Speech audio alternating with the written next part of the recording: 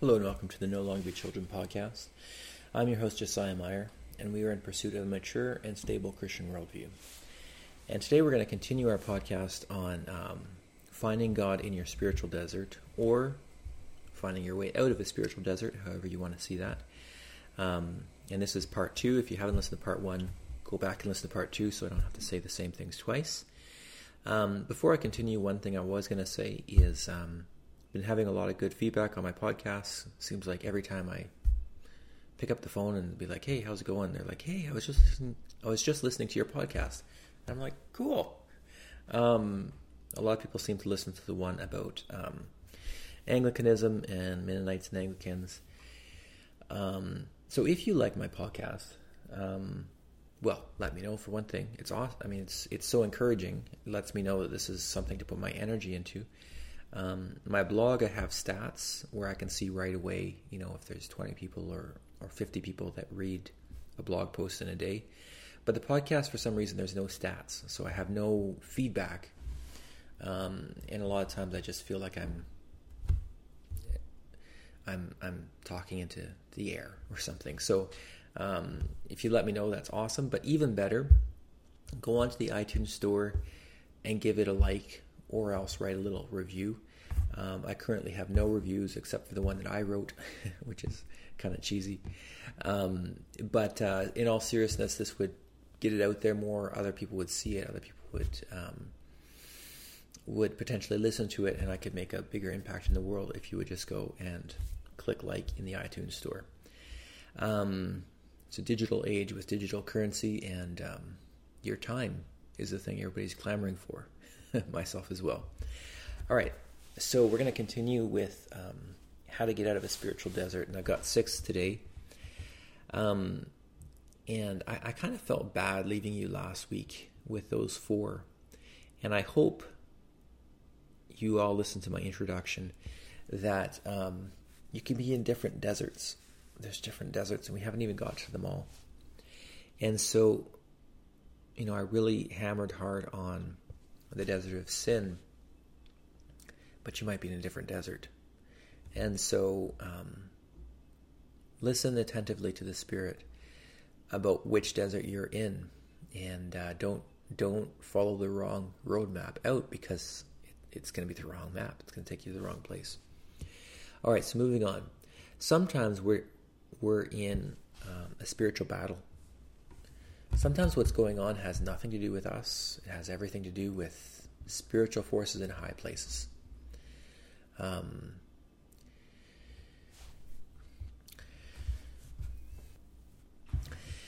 Daniel 10:12-13 is a verse that always fascinated me and confused me. You might have noticed already that I like verses that confuse me because I read them and I'm like, this doesn't make any sense. And then I think about it and journal and come back to it the next time I'm through the Bible, and then it makes sense, and then it's like, wow, cool. Which is why I don't get people that are like, the Bible doesn't make sense. I want to leave. I'm sick of it. Can't be a Christian because the Bible doesn't make sense. I'm like, that's the good part. You just need to dig a little bit deeper in those parts that don't make sense, and then you'll find even more blessings. That's where the treasure is hidden, under the rocky bits. So in Daniel 10:12-13, let me read it because I don't have that one memorized very well. Daniel, where are we? Pause this. So the context is that Daniel has been praying for his people. He realizes it's been 70 years that they've been back in Babylon. God has promised to bring them back. And he's like, God, what's going on? And he started just really fasting and praying and begging God to forgive them and to come through on his promise. And finally an angel shows up after 21 days or something. And the angel says, over here, O man of high esteem, do not be afraid. Peace be with you. Take courage and be courageous. And as soon as he spoke, I received strength. And he said, may my Lord speak for you, strengthen me. And he continued, I'm in the wrong place. Sorry, I meant to be reading verse 12. Do not be afraid, Daniel, for the first day that you set your heart on understanding this and humbling yourself before God, your words were heard, and I have come in response to your words. But the prince of the kingdom of Persia has withstood me for 21 days. And then, behold, Michael, one of the chief princes, came to help me, for I had been left there with the kings of Persia. Now I have come to give you an understanding of what will happen to your people in the latter days, for the vision pertains to the days yet future. And so the angel, say which angel it is, I'm not sure. An angel shows up after Daniel has been praying and fasting for 21 days. That's a long time when you're praying and fasting. 3 weeks. And he says, you know what? You wouldn't believe it. The traffic was crazy today. The past 3 weeks. God sent me right away. He loves you. He cares for you. He heard you. You are a very special person for God. And he sent me right away. It's just, I got held up. There was a spiritual war going on. In fact, I wasn't going to make it. And then God sent another angel to help me. One of the chief angels fought against the prince of Persia so that I could get through and send you this message. And so sometimes there's a spiritual war going on, and it's just hard because of the spiritual war. A lot of things were different when we came back from Africa. We spent 8 months in and it was an extremely hard place just to be. I mean, for a lot of reasons. Third world country, one of the poorest countries in the world. Very, very hot, arid place. My wife was having a lot of physical difficulties with the heat. But one of the main things that struck me when I got back home was this spiritual element that I felt like every minute I was there, I was in a spiritual battle. I had nightmare upon nightmare upon, nightmare. Part of that was the heat, part of that was transition, part of that was other things, but part of it was just spiritual warfare. That there was a spirit in that place that was saying, you don't belong. I don't want you here. I don't want you to succeed. And I'm going to fight you. And, when I came home, it was gone. There wasn't that constant fight. This past September or August, as we were gearing up for the next school year, again, every year when it starts, I get this anxious, this pressure, this feeling inside me. And there's this specific night I had this nightmare, just wrestling on the floor with this guy. And I was just fighting this guy. And he was stronger than me. And so I just started yelling out, Jesus, Jesus, Jesus. And then I was able to throw him off, not by my strength, but Jesus threw me. And I woke up and just all my muscles in my back, all the way down my spine, were just tight, like I had just been pushing with all my might. Sometimes we're in spiritual battles, and some of that stuff, you're going to really push me and say that was just a nightmare. Were you just anxious about the year starting? Maybe, I don't know. But sometimes we're in spiritual battles. Sometimes we wrestle not against flesh and blood, but against principalities, powers, and spiritual powers in the high places. And Jesus, was baptized, and God's voice came from heaven. This is my beloved Son that I love so much. Listen to him. And right away, what does he do? He goes out to the desert.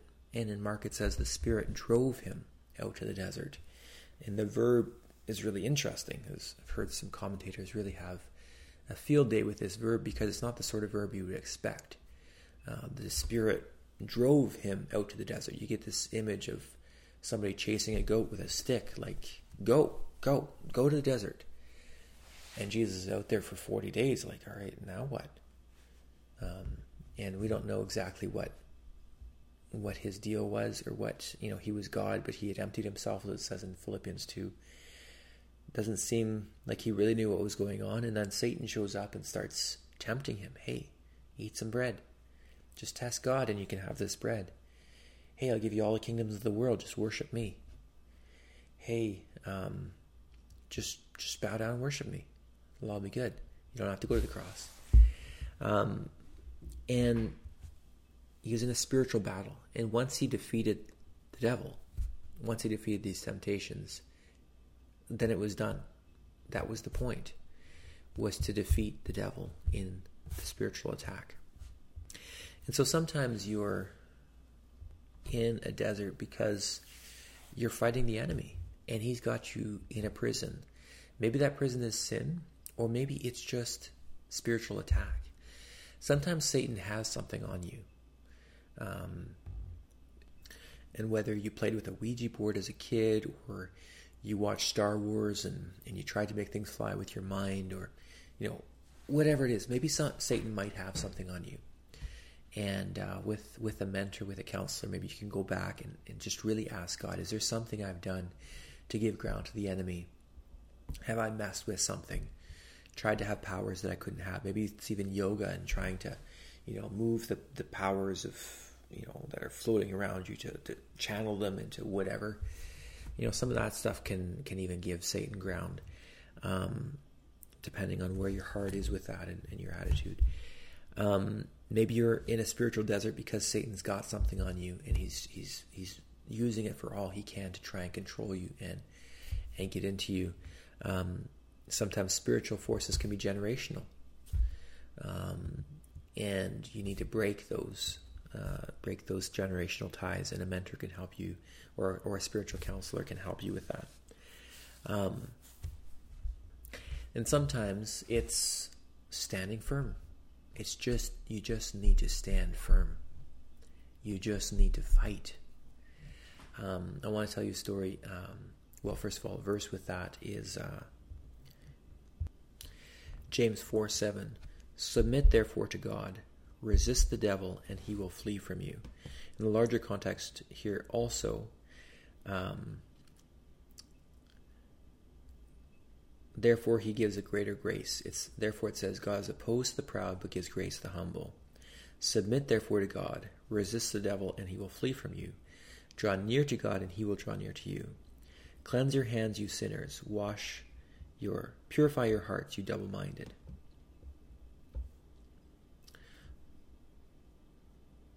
Be miserable and mourn and weep. Let your laughter be turned into mourning and your joy to gloom. Humble yourself in the presence of the Lord, and he will exalt you. So there's all these things kind of packed into this passage. Humble yourself. Repent of your sin.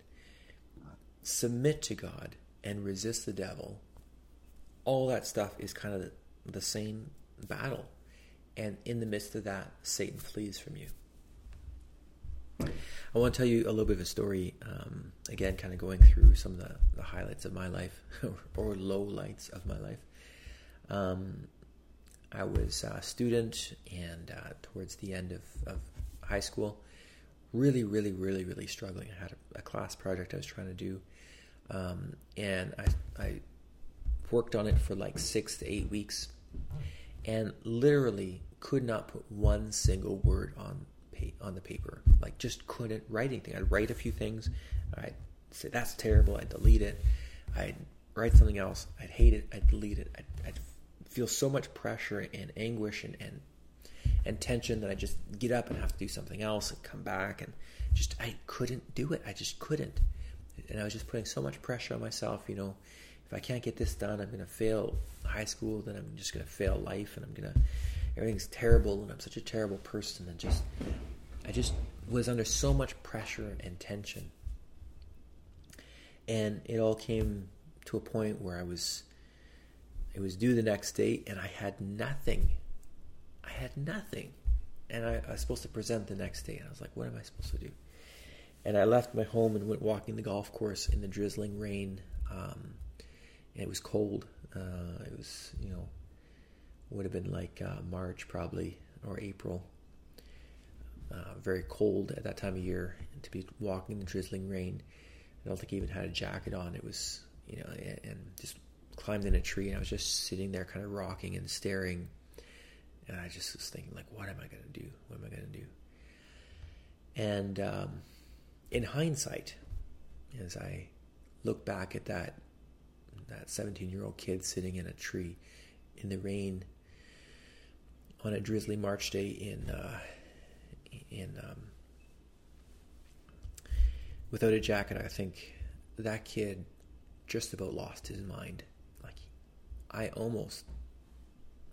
was in a bad state mentally. It was not a good thing. And finally I said, I just need to drop the course and move on. And honestly, that's what I would have counseled that kid to do at that point. I mean, he had nothing. And so I did. The teacher was angry. Didn't see him again, avoided that particular teacher, and went on with my life. But then I had the same issue, and I was trying to write a paper for an English class. And again, I could put nothing on paper. I was just so under so much pressure and tension. And I started praying, God, like, help me. Like, what am I supposed to do? I just can't do anything. And I felt like what God was telling me was write. Write down what you are hearing. And I went down to my room and I started writing out some of the things I was hearing. Because as I would sit down to write, it was like this dark cloud of voices would just surround my head or my spirit and just start speaking all these terrible things to me. Things like, you're a failure, you messed up, you're such a waste of time, you're such a waste of space, you're ugly, nobody loves you, you sinned again, you're such a sinner, you're such a wicked person. And I started writing all these things out, and when I saw them on paper, I was like, well, this is stupid, like, this isn't true. I know I'm not a waste of space. I'm made in God's image. I know I'm not a failure. I am successful in Christ. I know I have sinned, but I've asked God for forgiveness for that, so I'm not living in sin anymore. And so as I wrote those things out, I realized this is Satan attacking me. He's telling me these things to try and keep me prisoner and to try and destroy me. And so I felt like what God was saying next is resist. Résistance, as they say in French. Resist. And as those attacks came, as those words came, again, as soon as I sat down, boom, they all come again. I said, no, that's not true. That's not true. Sometimes I would kind of put my hands down, lean back from my chair, and quietly whisper, but in a hoarse way, kind of, that's not true. You know? Because it's not true that I was a waste of space or whatever. And I knew the truth to them. And God really gave me a mental picture of the shield of faith. That there's things you can know intellectually. You know you're made in the image of God. You know you're valuable. You know you're forgiven. But you need to hold on to these things because Satan is coming with his fiery darts of doubt and guilt and attack. And you need to hold on to that saying, that is not true. That is not true.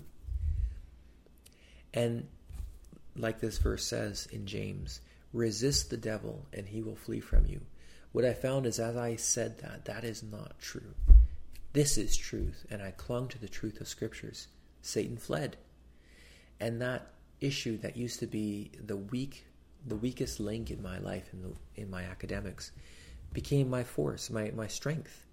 You know, I basically do nothing else in my life other than write and present. That is my life, is sermons and papers and stuff. And it's because, you know, Satan attacks the places of strength because he wants to destroy us. But as we resist him, we find that there is, you know, there's this tower of strength that he was hiding, that he didn't want us to recapture so that we could be powerful against him. So sometimes you're in a desert because you're in a spiritual battle, and what you need to do is fight. And maybe you need to go to somebody that's wise in these things and say, is there something I've done where I need to repent of something stupid I did as a kid, or else maybe something that was done to me, or else something that was done, you know, or that my father or even grandfather was involved in. Sometimes we're in a spiritual desert, point 6. You're only 20 minutes into it, but I've been talking for 60 minutes. I did these podcasts back to back, so I'm getting a little bit tired here. Sometimes God is forming us Sometimes God is discipling us. Sometimes God is in the process of developing something good in us. So you look at some of the great saints in the Bible. Let me ask you the question. Maybe you can pause this and think about it for a second. Of the really big saints in the Bible, the big guys, the big protagonists in the Bible, how many of them had an experience of walking through the desert, either literally or metaphorically? So maybe you can make a list. What I got on my list is Moses, and then the Israelites went through the desert. David spent some time outside of Israel and in the desert. And Paul, after he got saved, he spent time in Arabia. Don't know how long.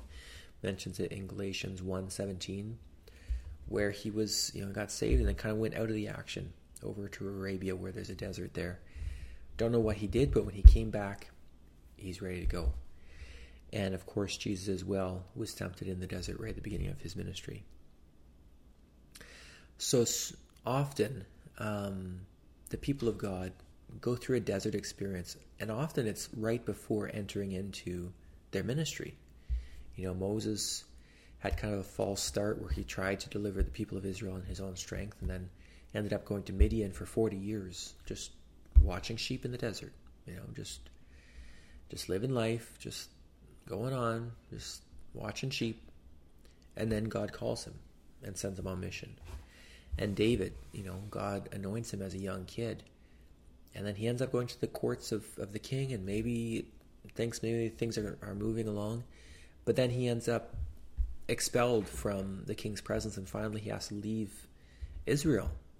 And he's outside of the promised land, and he can't get to the temple where he can worship his God. And he writes, that's recorded in 1 Samuel 30 and 31. And David's heart, he pours out into Psalm 4, 18, 58, and 61. He's in a desert. He's in a wasteland. He's in a foreign land. And this isn't where he's supposed to be. This isn't the life that God has promised him. He's supposed to be king. So, do you guys think?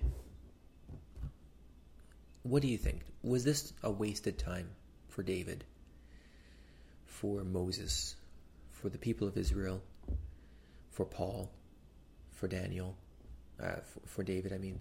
Was this time wasted? And if not, what did they learn in the desert that they couldn't have learned somewhere else?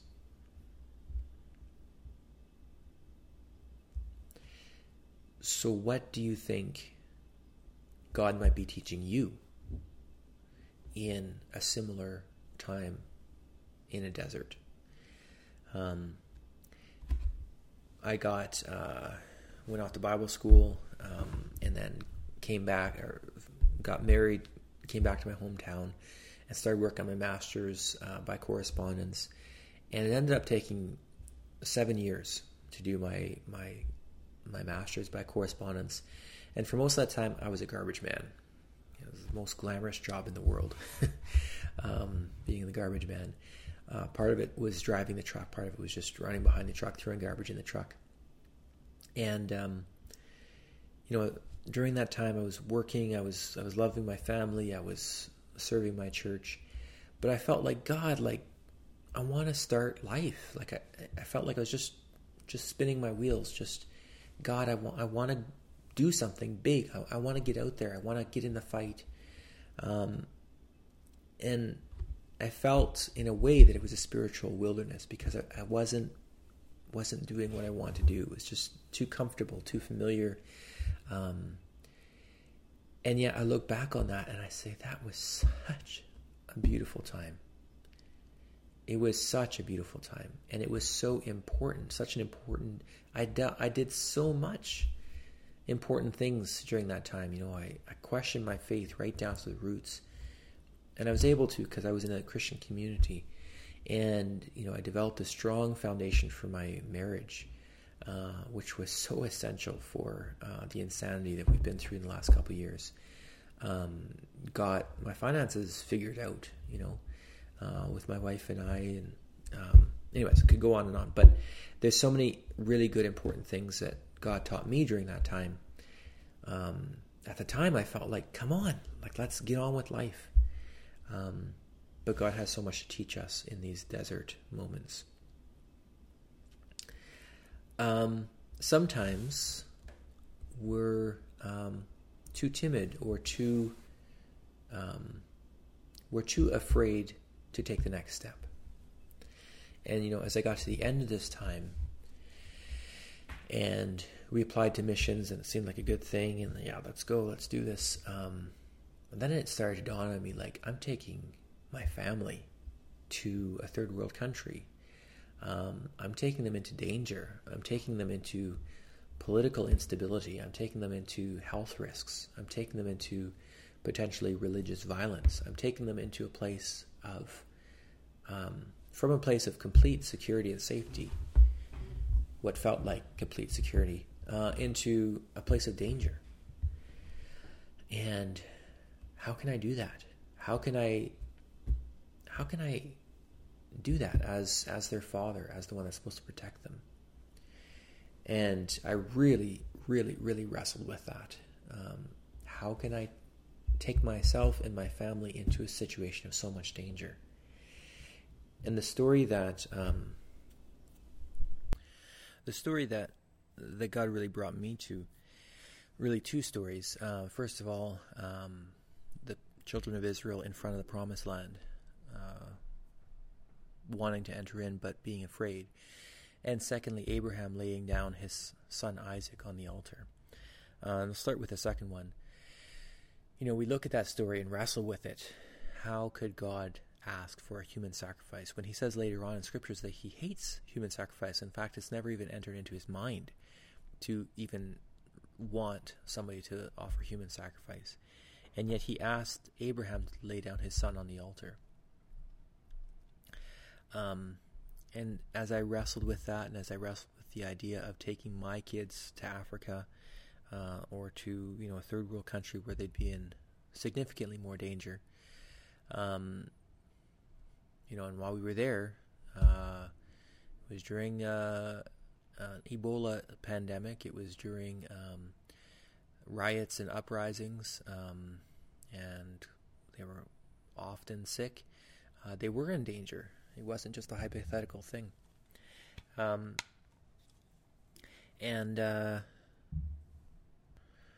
What God brought me to see is the mercy of the altar.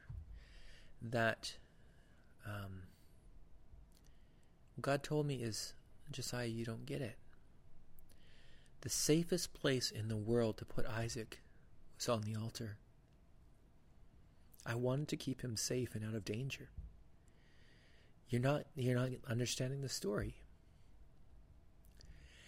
Because Jesus said, don't fear man that can kill the body but afterwards have no power, but fear God who can throw both body and soul into hell. We need to change our thinking so profoundly to see that God is the one we need to be afraid of. The fear of the Lord is the beginning of wisdom. And God hates idols. He hates idols because he is jealous for his glory.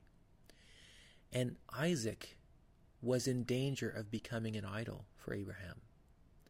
And God wanted to protect Abraham, and he wanted to protect Isaac from being that idol and then falling under the wrath of God as an idol.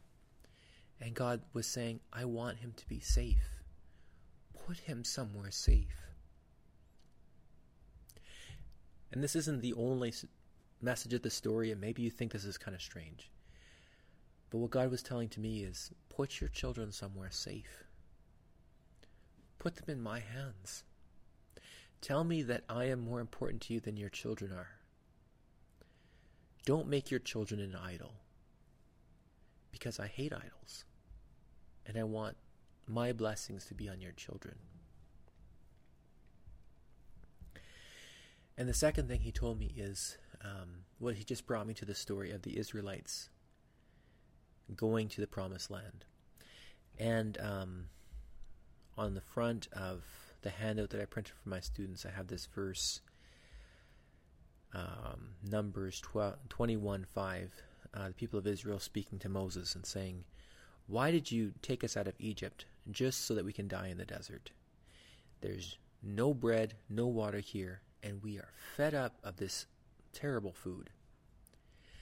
And I asked the students, why didn't they like manna? And it's a question that Exodus forces us to ask. You're supposed to, if you read Exodus attentively, you're supposed to ask that question. Why didn't they like the food? Because it says very explicitly that, and kind of makes a big deal about saying that manna tasted good. It tasted like honey. It tasted like, and they would make these cakes that tasted like honey. So in a culture that didn't have access to sugarcane, honey was the only sweet thing they had. So basically, they were eating, donuts. They were eating cake. This is what God gave them. He didn't give them some scraps of dry bread or something. He gave them awesome food that tasted really good. So why weren't they happy? Why did they say it tasted disgusting? Why? What do you think? What's your answer? The answer is they got sick of it, right? Because they had to eat it for 40 years. And anything, if you eat it for 40 years, gets pretty sickening. But they weren't supposed to eat it for 40 years.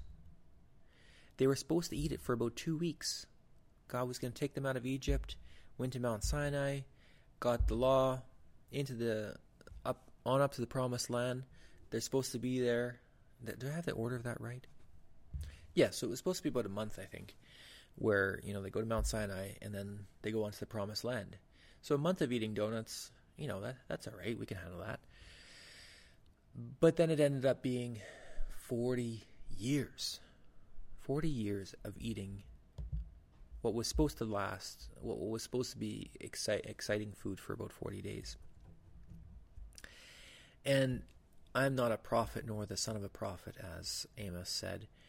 But I believe that sometimes when Christians or even churches or even denominations are just spinning in circles and they're still chewing on the same revelation of God that they were chewing on yesterday and the year before and the year before that and 10 years before that and 20 years before that, and they just feel stuck and they're not moving on, and there's nothing new, there's nothing exciting, they're not experiencing that full revelation of God, they're not walking in victory.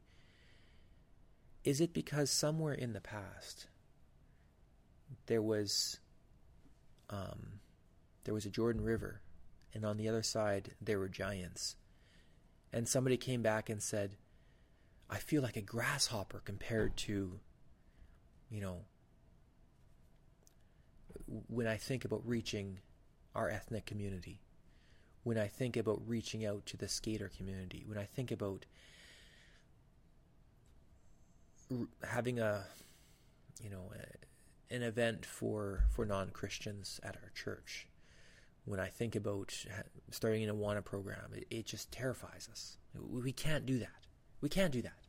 That would be crazy. That would be irresponsible with our finances. We can't risk, losing that much money. We can't risk losing the manpower. We can't do this.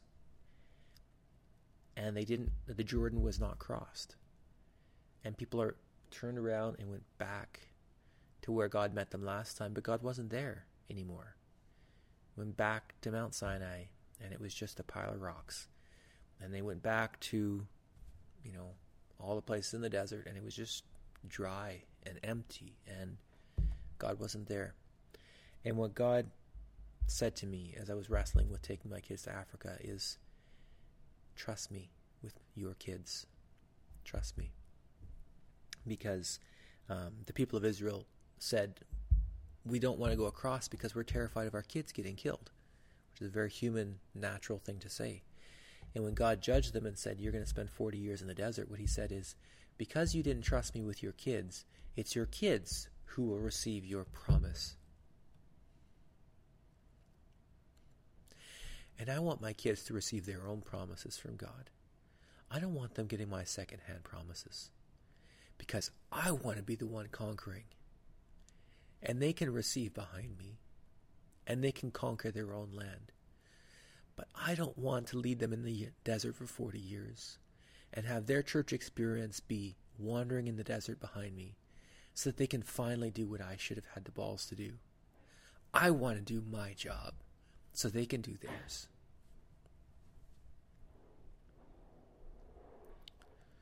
All right, moving on.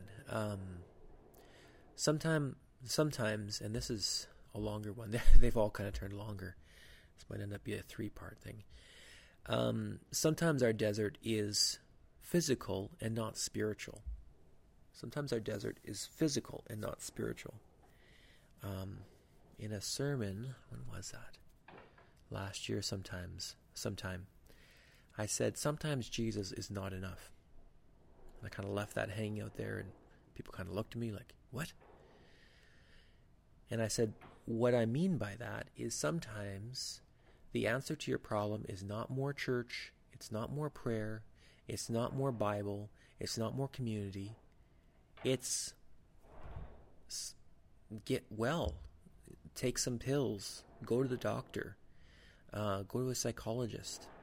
Sometimes Jesus is always the answer, but sometimes the way you're going to find God's provision, because all good things come down from the Father of lights, in whom there is no variation or shifting shadow, as it says in James. Do not be deceived. All good things come from God. Is that James? Yeah, it's James 1:17. Every good thing and every perfect gift is from above, coming down from the Father of lights, with whom there is no variation or shifting shadow. But sometimes, you're sick.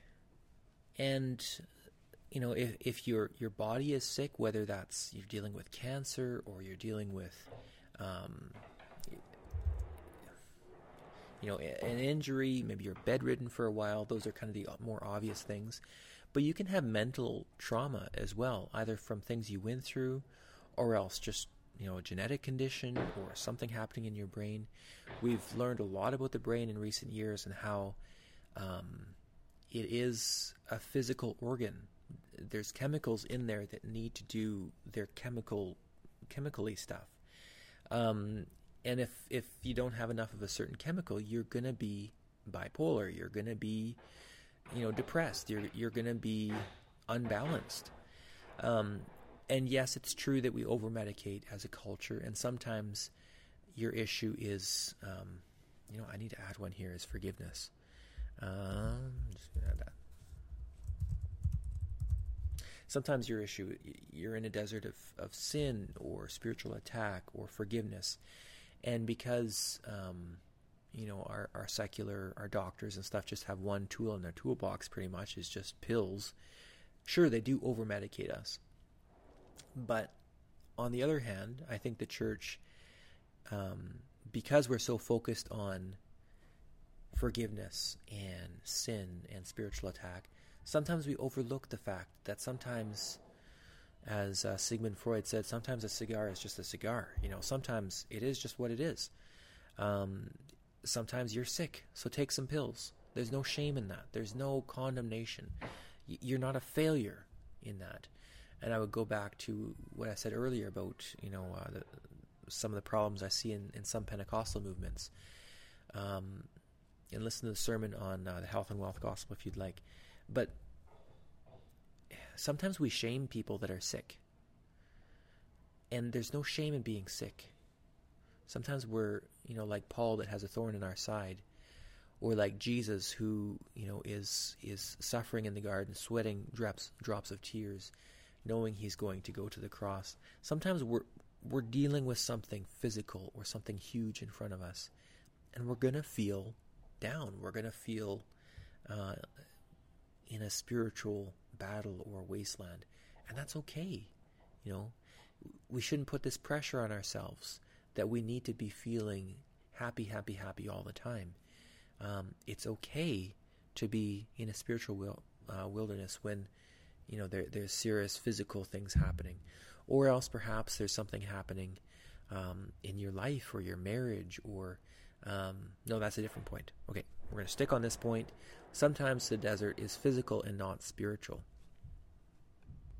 Okay, interesting. As I read my notes, I see I was kind of going in a different direction with this. So after Jesus fasted for 40 days and 40 nights, Luke 4:2 says one of the most profound verses in scriptures. After Jesus fasted, he was hungry. And it's true. After you fast, you get hungry. And Jesus was, tempted and tried in every way that we are, yet without sin. He really walked in our shoes, and after fasting, he was hungry. In the desert, God met the Israelites with food. He met Elijah with food. He met Jesus with food. After his temptation, the angels ministered to him. God has made us dependent on food and water and air and a few other basic things. Let me ask you, why do you think God made us so dependent on things like food, water, rest? In Deuteronomy 8:3, it says that God led them through wastelands and made them eat of manna from his hand to humble them. It's humiliating, it's humbling to say, I need something. I need food. I need you. Something that we really neglect in our day is rest. God put one commandment out of the 10 commandments aside for rest. He put an entire day out of 7 days. He put an entire day aside for rest. And we just trample all over that as though it's totally not a big deal. As though it's totally acceptable for us to work 7 days a week, especially in ministry. We're working on Sunday. Well, it's not a big deal if I don't take a day off somewhere else in the week. I can just keep going. And it's not true. It's not how we're supposed to work. And I have a sermon in the Sermons podcast on Sabbath, entering into the rest of God.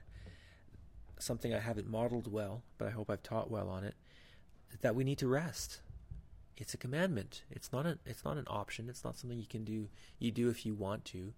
It's not something you need to feel guilty about when you're resting. You should feel guilty if you're not resting, because God has commanded us to do it. And when we don't rest adequately, what we find is we start to break down. If you don't sleep, you will die. Did you know that? You'll die. Like you can go, I think they say 4 or 5 days, maybe 6 days without sleep. And then basic functions will start shutting down. And if you can't get to sleep, there's some people that have conditions where they actually literally can't sleep. They're fatal. You will die if you can't sleep. And if you don't sleep enough, if you're just barely scraping by, if you're not taking rest like you should, then you're not going to live in the fullness of what God has for you. You're going to live a pale, dried out, wrung out life. Something that John Piper encouraged me to see as he taught on rest as well, is that rest is a statement of faith. Rest is saying to God, I believe you. I believe that you can make the world turn while I roll back and forth, while I turn on my bed, while I rest. You can make other things work. And when Jethro met Moses, he said, what you're doing is not right, because you're going to wear out yourself and this people. And when we take on too much, when we don't delegate, when we don't take rest, we wear ourselves out and we wear our people out. People get sick of a leader that is inaccessible and is tired and is worn out and wrung out. As much as they appreciate people pouring themselves out, yes, but we really wish you would just take a rest so that we could have the best of you. So sometimes our desert is physical and not spiritual. Sometimes it's of our own doing, because we're just not taking the rest. God has offered us rest. In Hebrews it says, let us fear if it seems as though somebody's not entering into the rest that is promised. There is a rest for the people of God, and sometimes we don't enter into it, and that should be something that's bad. Oh no, you're not resting. Quick, rest. It's a bad thing to not enter into the rest of God, because Jesus has died to open up the door to rest for us, and we need to enter into that. Okay, there's a point I added last minute here, forgiveness. That could be a whole another thing. Forgiveness is, somebody said, it's releasing the prisoner and letting ourselves go free. Forgiveness is not saying what you did was okay. Forgiveness is not saying I'm going to have full relationship with you again, necessarily. But what forgiveness is saying is, I will pay the emotional price of your sin towards me. What you did to me hurt me. And I'm going to pay that price. I'm going to feel that pain. And I'm going to release that pain to God and say, God, this hurt. This wasn't right. But I'm not going to force them to pay me back for it. I'm just going to take it. I'm just going to pay it. And I'm going to ask you, Father, to bring justice. But I'm not going to pay that. Or I'm not going to force them to pay. The essence of unforgiveness is someday they're going to pay. Someday they're going to make it right. And I'm working with somebody right now trying to understand what forgiveness is. And the last thing to go is we hold on sometimes to this idea that someday I'm going to make them understand how much they hurt me. Someday. And as long as you're holding on to that, I'm going to tell them how much they hurt me. You're not really forgiving. And forgiveness is, it sounds like a bad thing when you say it like that. How can you tell somebody who's been hurt that they need to do something hard? And it is hard to forgive. And it's profoundly unfair. But there's liberty there. There's freedom. And sometimes we're walking in a wasteland because somebody has done something hurtful to us. And the only way out of that wasteland is to walk past that person again and to say, I'm not going to make you pay for what you did. Because Jesus forgives me, I forgive you. And I release you from what you did to me. And everything inside us says, no! I'm not going to forgive that person. But that's the way out. And Jesus has forgiven us. And he gives us, and when we do, it's tremendous. We find the wounds that they caused us heal. And the pain that they caused us goes away. And the power that they have over us diminishes and fades away. It's so strange and counterintuitive, but the way out of that desert is back the way you came, past that person, pushing through the hurt to say, I forgive you. And that's often something you can do with a counselor and somebody that can really walk through that with you. Okay, so 2 more points. Goodness gracious, I thought I could do this in half an hour. And then we'll close here. Sometimes it seems like we do everything for God and God just doesn't come through. God just doesn't do his job. I did my job, God. Where were you? You didn't do it, And these are the hardest times. I think anybody, as we're kind of going through the story of my life, this isn't something as a young kid I had. This is something that recently, going to Africa as a missionary, laying it all on the altar, laying my kids, I was ready, and I visualized it, and I asked God, what if my kids die over there? And I laid them on the altar, and I said, not my will, but thy will be done. I was ready to give it all. I mean, obviously my life that's easy. I wanted to be a martyr, believe it or not. That's a whole nother story. And then I felt like God just said, no, not really interested. You can go back now. Back to what? I just lit a match to my entire life. I've got nothing left back home. Did everything to go over there. And you bring... God, what the heck? I told a counselor, as I was working through this later, I said, I felt like I wrapped my entire life in gift wrap and handed it to God, and he threw it in my frickin' face. That's how I felt. I've got Not sure why, but people kept asking me to speak in church during this time, I guess because I was a missionary. But I've got a podcast called What God Taught Me About God, and we choose our names, but God chooses our stories, and Call Me Mara. And it's kind of where I was at, God sent me out sweet, but has brought me back bitter. Call me Mara. As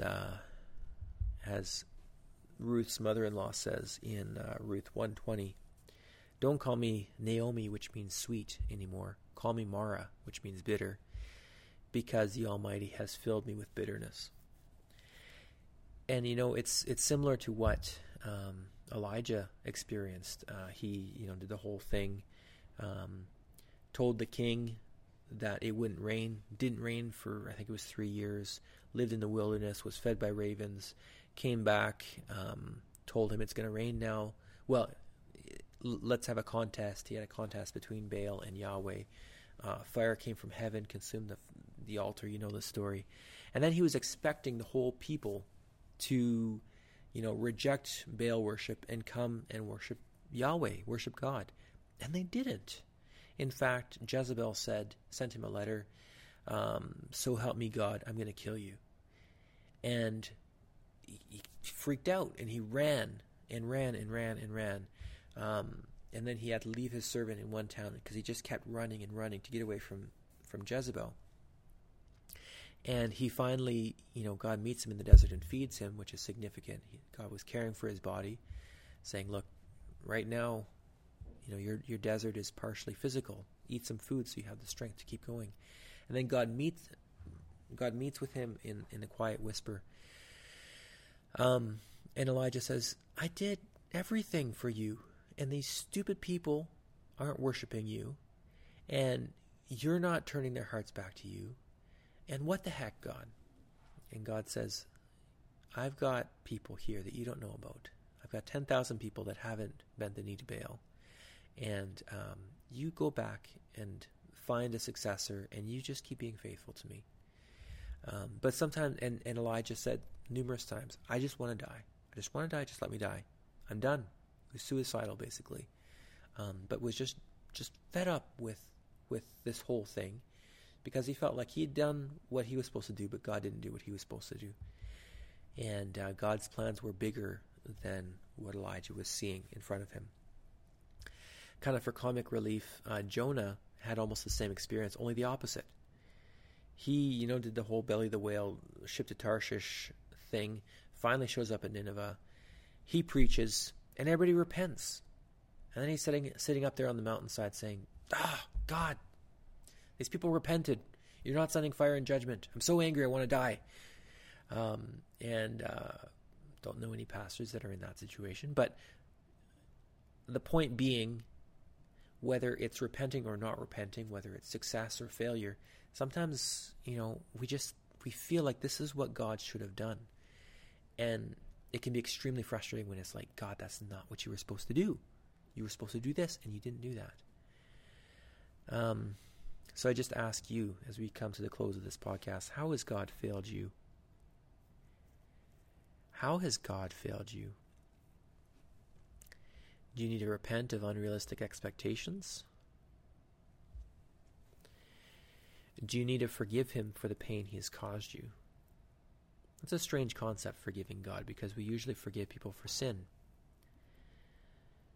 But we need to forgive people who have hurt us. And sometimes God causes deep pain. And I personally found that was kind of my way out of that desert, was I need to forgive God for what he did. And do you need to submit yourself under the sovereign hand of God, as Job did when he said, the Lord gives and the Lord takes away, may his name be praised. And as Jesus did in the desert, in the garden, when he said, not my will but thy will be done. And sometimes God just wants to know, who is your true love? Do you love God for who he is or for what he does? Do you love God for who he is or for what he does? This is an aching question that many a person in a marriage has asked. Do you love me for my body or for who I am? Do you love me for my money, for my house, for my car, or for who I am? Do you love me or do you love my stuff? And this is what God wants to ask us. Do you love me for who I am or what I do? You know, Jesus fed a bunch of people, 5,000, 10,000, I forget how many. And then they all came running after him. And in John 6:26-27, he says, "You're not following me for spiritual reasons, but because you had enough to eat and were fed." Are you following God for who he is or what he does? That's a really hard question to answer. And often we don't know the answer to that. And I think the reason that God puts us through deserts is because when God isn't giving us anything, it becomes pretty clear whether we're chasing him for what he does or who he is. Jesus, as the story goes on in John 6, he doesn't, the next meeting with all these people, they're all excited about him. He doesn't give them any food. In fact, he talks about how they need to eat him. How he says, "My blood is true life, and my body is the true bread that comes from heaven." And people are saying, "What in the world are you talking about? We're not going to eat you. We're not cannibals. That's unclean meat. That's disgusting and terrible. We can't do that."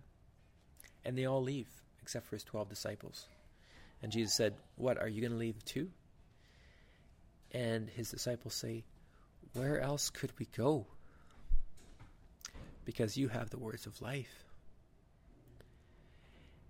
And sometimes God leads us into a wilderness where scriptures don't speak to us, church doesn't speak to us, worship doesn't speak to us, our Christian work doesn't speak to us, life in community doesn't speak to us, walking in nature doesn't speak to us, scriptures don't speak to us, nothing speaks to us.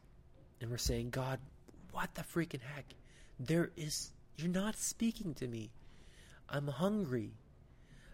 My heart is restless and I'm trying to rest in you and you're not letting me. And I'm tired and you're not feeding me and you're not causing me to rest. But you have the words of life.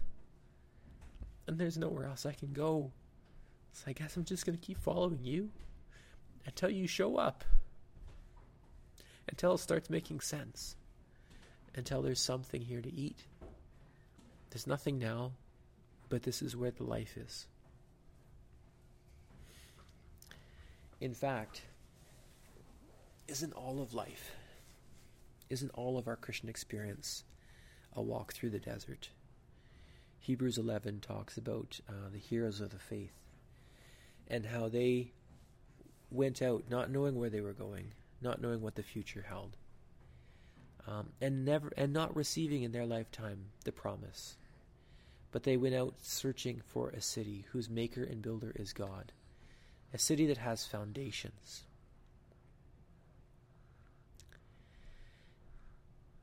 And this isn't our home. Our spirits groan within us, longing for the next kingdom, as it says in Romans 6. All creation groans, and we ourselves groan, longing for what's next. And this is where the first point really applies. We need to adjust our expectations. This is not heaven. Heaven is not a place on earth. Heaven is where we're going. Where Jesus will be there and we will be in his presence all the time.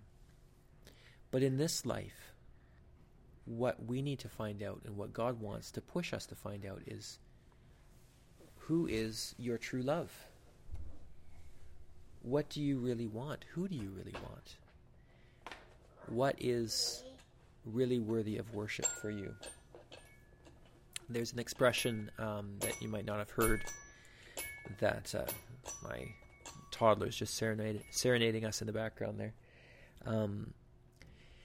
By the end of your life, or by the age of 60, say, everybody has the face that they deserve. I don't know if you've heard that expression. It's kind of insulting, maybe.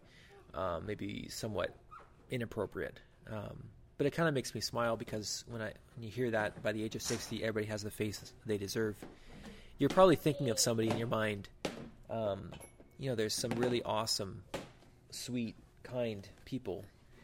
And by the time they get to 60, their faces are kind of soft and glowing, and they have laugh lines etched around their eyes, and their face is old but sweet, And then there's some people that are just cranky and ornery and